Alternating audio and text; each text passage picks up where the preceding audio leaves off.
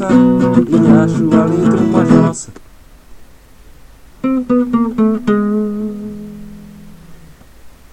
Ah, dá nada não, vai. Mas a solução vou cantar com o coração.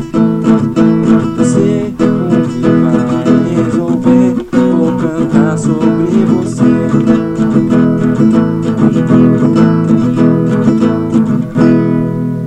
Aí sim, hein? Já cansei de tentar um poeta incorporar. Já que eu só escrevo a esmo, vou gravar isso mesmo.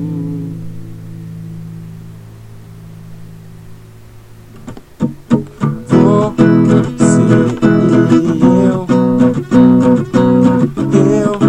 e você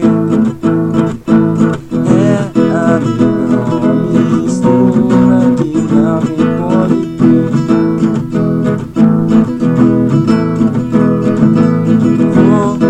Você e eu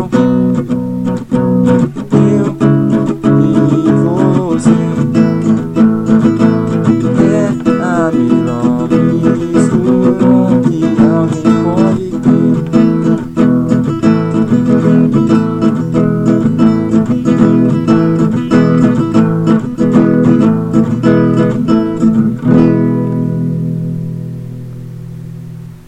E só pra ficar bonito, esse verso eu repito. I love you, I love you, I love you, I love you.